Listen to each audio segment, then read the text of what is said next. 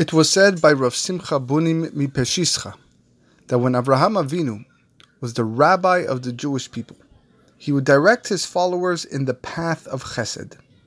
We know that it was the quality of loving kindness which was Abraham's forte, and he infused that quality in the blood of his descendants.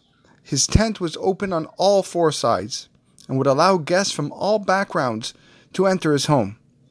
He gave and served the most delicious delicacies known to man, and nobody felt like a stranger when he entered this holy tent of greatness.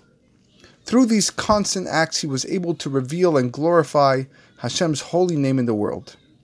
Then came Yitzchak, his son, to take over the leadership role of his father's legacy. The moment his father passed away, our sages tell us that Yitzchak went to Home Depot, bought iron pegs, and sealed all the doors of the tent shut. He secluded himself in a bunker within a room and began to study Torah day and night, and thus his service to God was one of isolation from the public.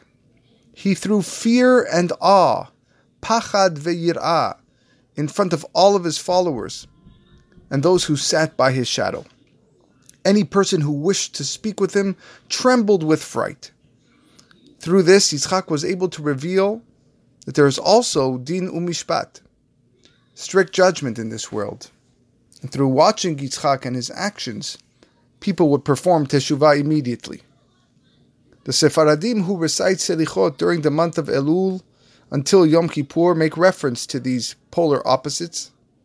Hashem aseh leman Avraham ezrachtem mimecha. Hashem, act on behalf of Avraham, your perfect citizen. Because indeed, he was the perfect citizen. Yet, we also declare, Anenu, upachad Yitzchak, Anenu. We ask Hashem to answer us through Pachad Yitzchak, where the first three letters of Anenu, upachad Yitzchak enumerates to 86.